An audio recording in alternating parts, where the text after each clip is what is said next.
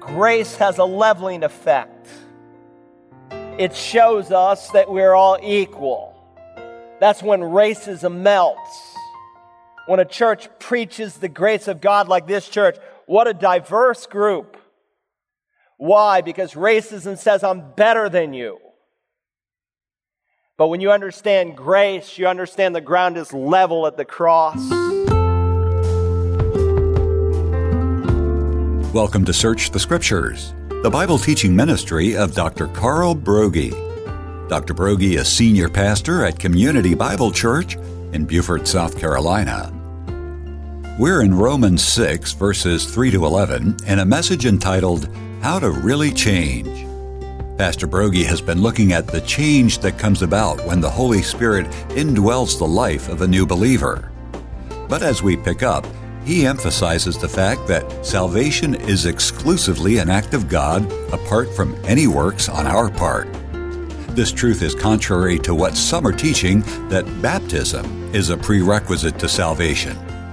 So when Paul says here in verse 3 that you were baptized into Christ Jesus, please understand there's no water here. The simplest definition of a Christian in the New Testament is the word in Christ, the phrase in Christ. All the way through Ephesians 1, it says the believer is in Christ. If this Bible is me and this watch is, if this Bible is Christ and this watch is me, I am in Christ this morning. So when God sees Carl Broggi, he doesn't see the watch, he sees Christ's righteousness. And that's why in the New Testament, every Christian, even the weakest ones, are called saints. Because again, it speaks of our position. And this morning, you're either in Christ, been declared, justified as righteous, or you're outside of Christ in your own sin and impurity. And if Christ finds you that way at death or at His return, you will become forever that way in the place of judgment. And so it's not water that puts you into Christ. It is the Spirit of God that puts you into Christ. Put down next to verse 3, if you would, in the margin, 1 Corinthians 12:13. 1 Corinthians 12:13, let me read it to you. For by one Spirit we were all baptized into one body, whether Jews or Greeks, slaves or free, all were made to drink of one Spirit.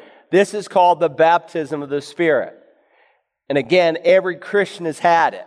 Every Christian has been baptized with the Spirit. In early Pentecostalism, they wrongly taught that first you're saved and later you get the Holy Spirit.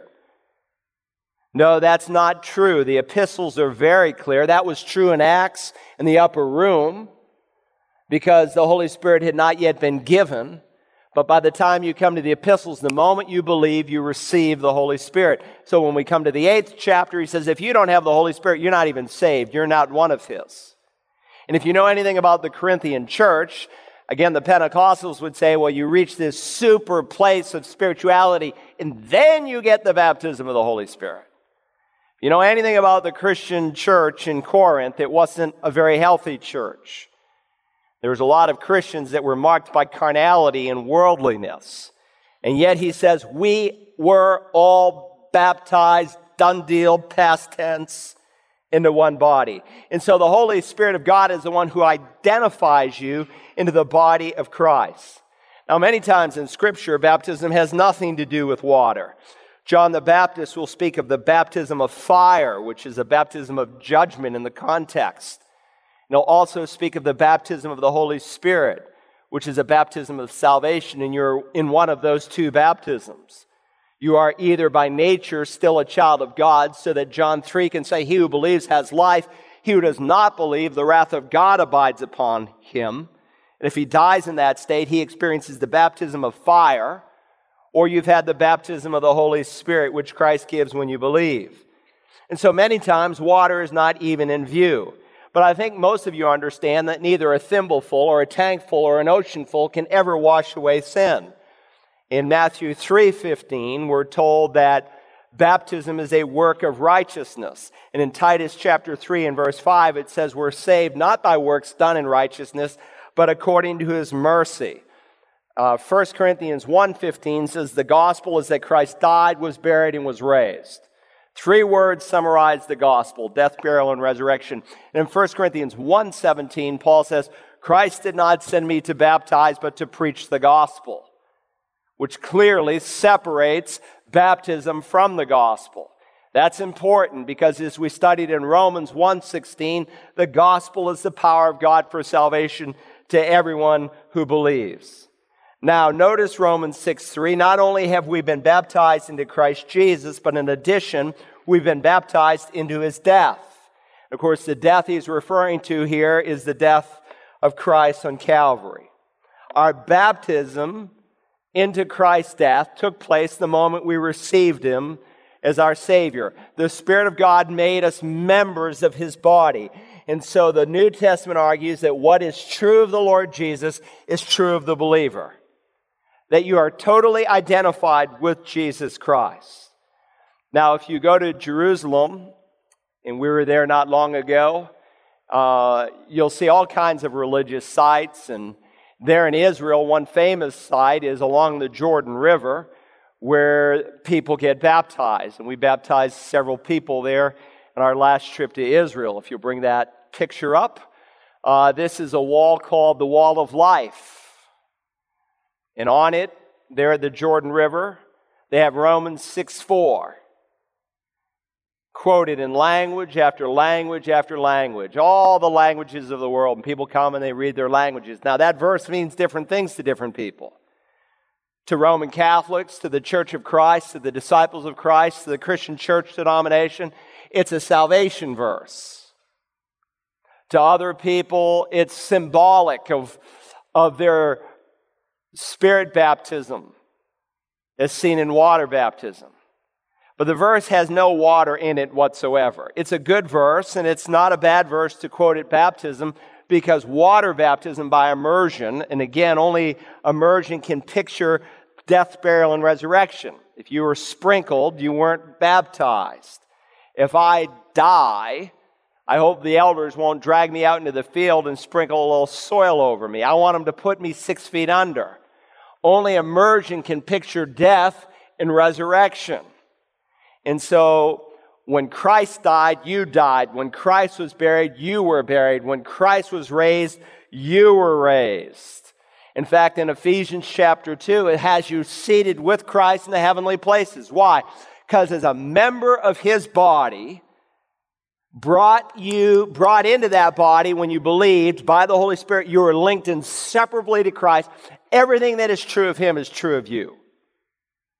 And so there's no water in this. And I spend the time on it because the verse is abused all the time. And sometimes our military will leave and they'll call me and they'll say, Pastor, I'm in such and such a city and I went to such and such a church. And sometimes the name gives it away. Church of Christ, Disciples of Christ, such and such Christian church. Not always. There's exceptions to the rule. And we'll go online together and we'll look at their doctrinal statement. And when on their doctrinal statement for salvation, they have verses like Romans 6:4 or Acts 2:38, then I know they're teaching salvation by baptism. Baptism cannot wash away sin. That's the Galatian error. People say, well, repent, believe, confess, be baptized. That's what they'll say the plan of salvation is. And so if you don't meet that last one, baptized, then you're not saved. That's heresy. That's the Galatian error.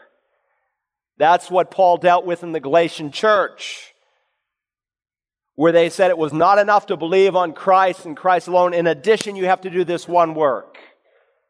You have to be circumcised. People do the same thing today. They had just one work, baptism. And the Bible is clear. God either saves you all alone, all by himself, without any help from you, or he does not save you at all. And so we read here in verse 4, keep reading. Therefore, we have been buried with him through baptism into death, so that as Christ was raised from the dead through the glory of the Father, so we too might walk in newness of life. Now remember, there are 3 tenses to salvation in the New Testament. I've been saved in the past from the penalty of sin. That's called what? Justification. I am being saved in the presence from the power of sin. What's that called? Sanctification. I will be saved when I get my glorified body from the very presence of sin. What's that called? Glorification. So between the past point and the future point, there's this process called sanctification where God is making us like the Lord Jesus Christ. And so Paul wants us to understand that right now, in the present, God wants you to be saved from sin's power, from sin's control.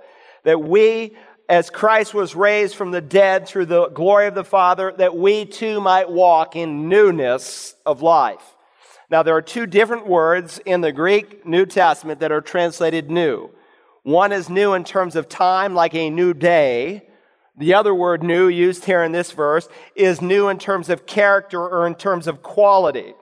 And so the Bible teaches that when you get saved, you get a new heart, that you are a new creation, 2 Corinthians 5, that you are a new creature, Galatians 6, that you have a new self, Ephesians 4, and in this verse that you can walk in newness of life. When you get saved, God doesn't simply give you a brand new start, He gives you a brand new life, so that as Christ was raised from the dead through the glory of the Father, so we too might walk in newness of life. He further explains here in verse 5, for if we have become united with Him in the likeness of His death, certainly we shall also be in the likeness of His resurrection. This verse is telling me why we can walk in this newness of life. If we are one with the Lord Jesus Christ, identified with Him in His death, then it is equally true that we are one with Him, identified in His resurrection. Now, of course, before you can have new life, you have to experience death. And if there's never been a point in your life where this world, in all of its wickedness and sin, has become distasteful to you, then you will never find new life. It's not those who are well that need a doctor, but those that are sick. Until you see that your sin is offensive, you don't need Christ, like Joel Osteen will tell you, so you can be a happier, healthier, wealthier person. You need Christ because your sin, like my sin, is an absolute offense to a holy God. So much so that by nature we're children of wrath, that the wrath of God is set upon us because of God's holy righteousness. And until there is a conviction of sin, where you see that there's a real, genuine problem, you will never come to Christ for this new life. But if we have become united with Him in the likeness of His death, certainly we shall also be in the likeness of His resurrection. And then he goes on to proceed exactly what he means by that. In verses 6 and 7, he'll speak of the significance of Christ's death. In verses 8 and 9, the significance of His resurrection. And then in verses 10 and 11, he's going to bleed the two together. So follow carefully. Look at verse 6. Knowing this. There it is again. He's not talking about feeling. He's talking about something we must know. Knowing this, that our old self was crucified with Him. Now, in the margin of the New American Standard, if you'll look at it, if you have marginal notes, or if you're using the King James, it's in the body of the text. It doesn't say our old self was crucified with Him, but our old man. You see it there? Our old man was crucified with Him. And our old man, or our old self, describes who we were in Adam before we were saved. When he speaks about your old man, he's not talking about your daddy.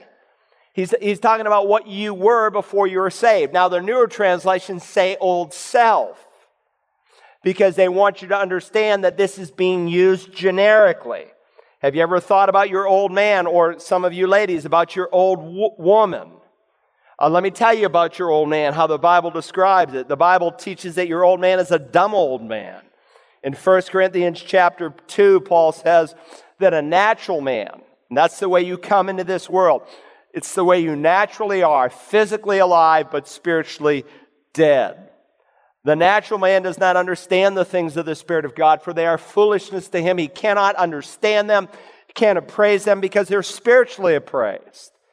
And so apart from hearing the plan of salvation, you can't, for the most part, read the Bible and really embrace it. And that's why when a man's lost and he reads the Bible and he reads some of the stuff in it, it's just sheer folly to him. But when he gets saved and he's born again, he has a new set of eyes in which to see and to understand the Bible.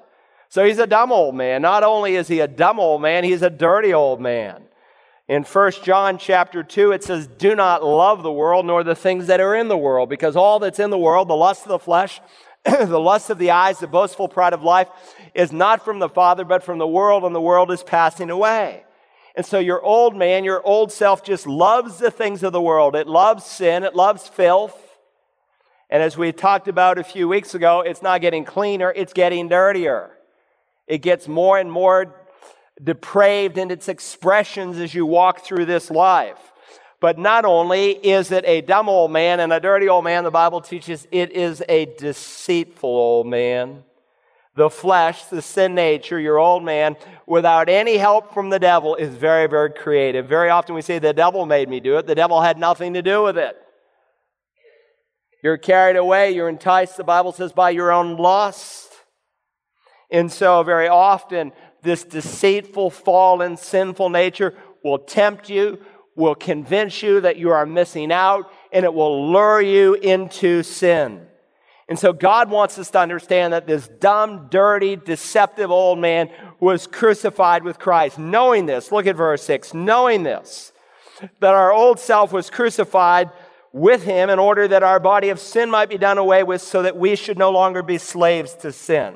Now let's ask a very important question here in verse 6. What does he mean when he says our body of sin, that is our sin-dominated body, was done away with? Or as the King James puts it, was destroyed. Now, both done away with or destroyed can be misunderstood if you don't read it in the context of Romans 6. If you look in the margin of the New American Standard, it says it was made powerless. That's what the word means. If you were reading the English Standard Version, it says our body of sin might be brought to nothing. And that's good, done away with, made powerless, brought to nothing. Because you see, your sin nature, as we discussed last week, does not dissolve when you get saved. Again, there are those folks who say the sin nature is eradicated. There's websites all over the internet teaching that. No, it's not eradicated. They say, well, I don't sin, I just make mistakes. Well, God says you sin. If we say we've not sinned, we're deceiving ourselves and the truth is not in us. We make him a liar and his word is not in us. And so Paul wants us to understand that our sin nature has been defeated. It's been disabled. It's been deprived.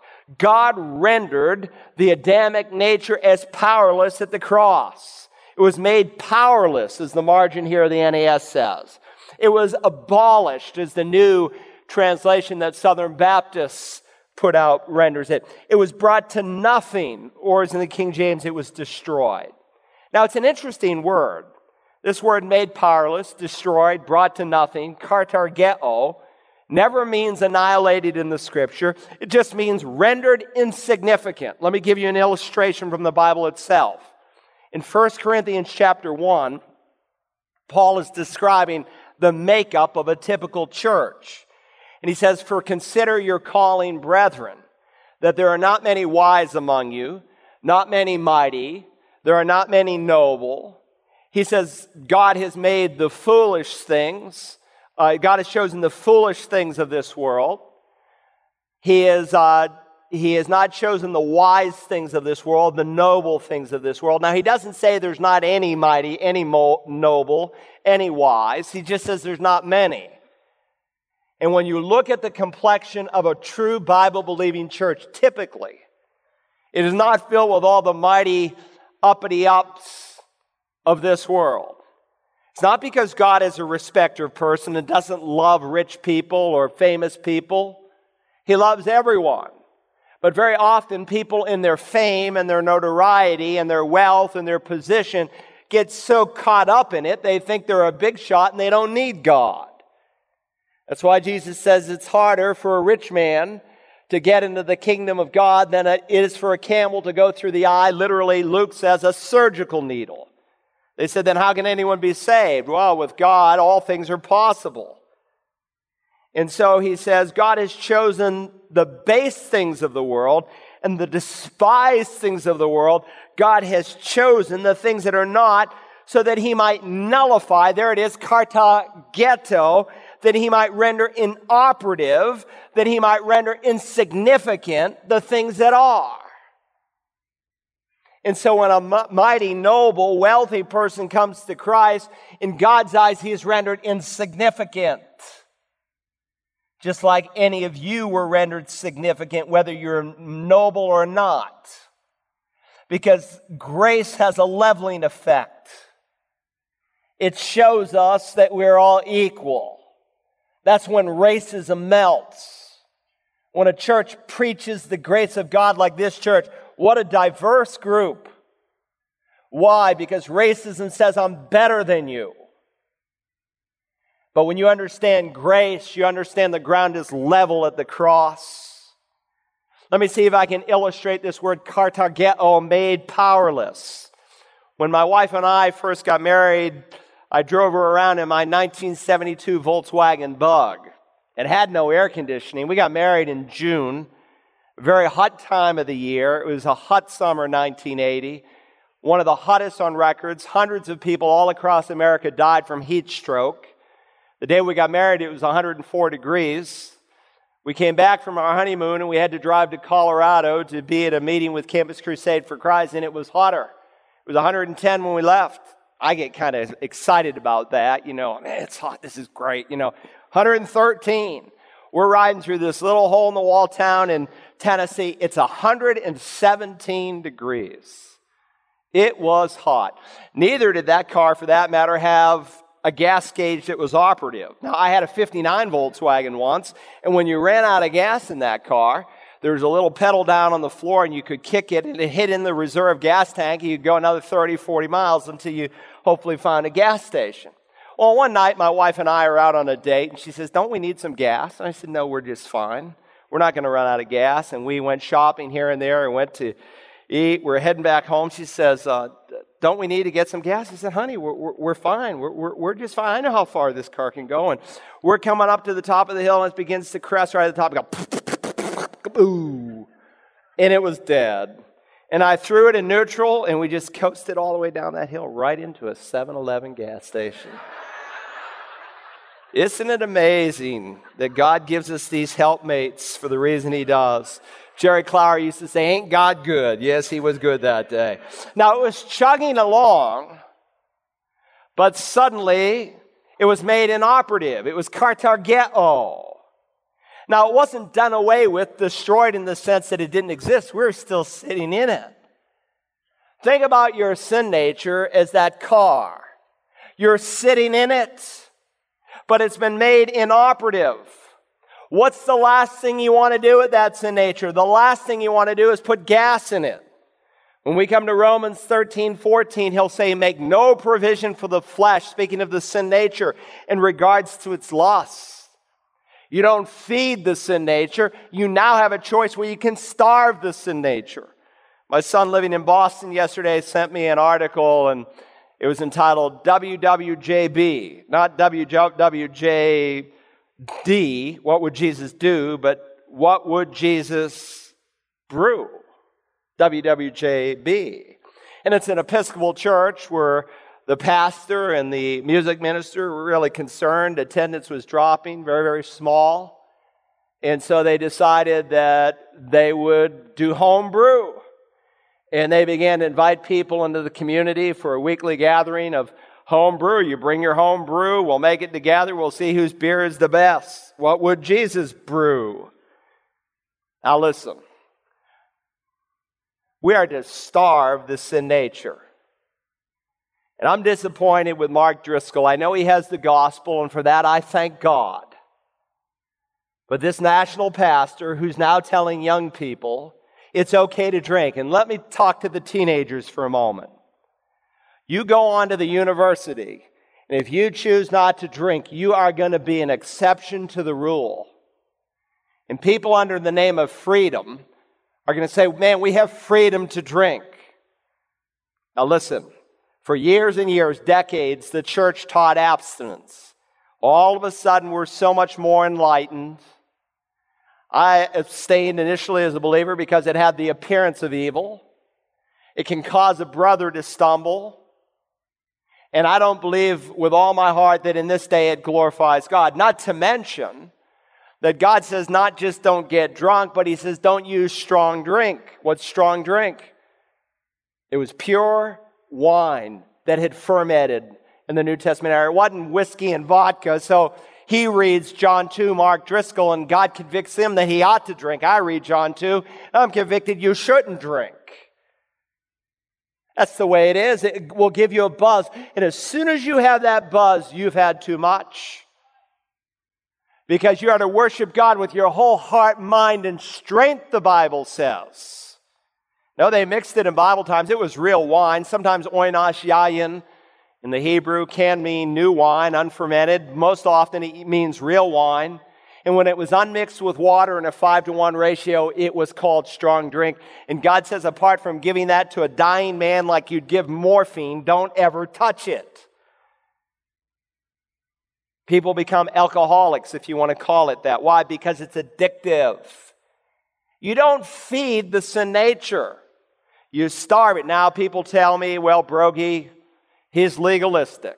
I hear it often. Heard it twice this week. Why don't they come to Community Bible Church? Oh, that pastor doesn't believe in drinking.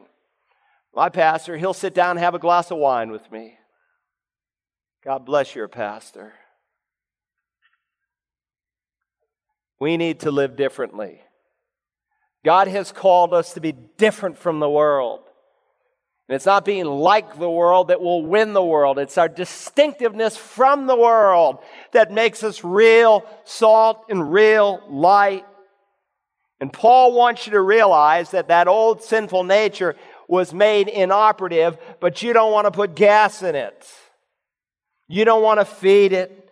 He says in verse 7, for he who has died is freed from sin. In other words, we no longer have to be slave to sins. Don't ever say, well, I'll never change. I've always been this way. The moment you begin to think that way, you're like putty in the devil's hands. He has you right where he wants you. No, God wants you to understand you now have a choice. You have been freed from the penalty and the power of sin. Verse 8, now, if we have died with Christ, we believe that we shall also live with him, not only hereafter, but now, knowing that Christ, having been raised from the dead, is never to die again. Death no longer is master over him. For the death he died to sin once for all. But the life he lives to God. He's reminding us that the power of sin being broken is not some temporary status, but it is a permanent status. And when you feel defeated and down and discouraged, don't forget that this is not some temporary state where God said, well, you can be freed from the power of sin for a month. It is as permanent as the resurrection of Christ, as he was raised from the dead, never to die again. To listen again to today's study from Romans 6, entitled How to Really Change, call Search the Scriptures at 877-787-7478 and request program ROM28. You can also listen to it online at searchthescriptures.org or download our Search the Scriptures app from the iTunes Store or Android Marketplace.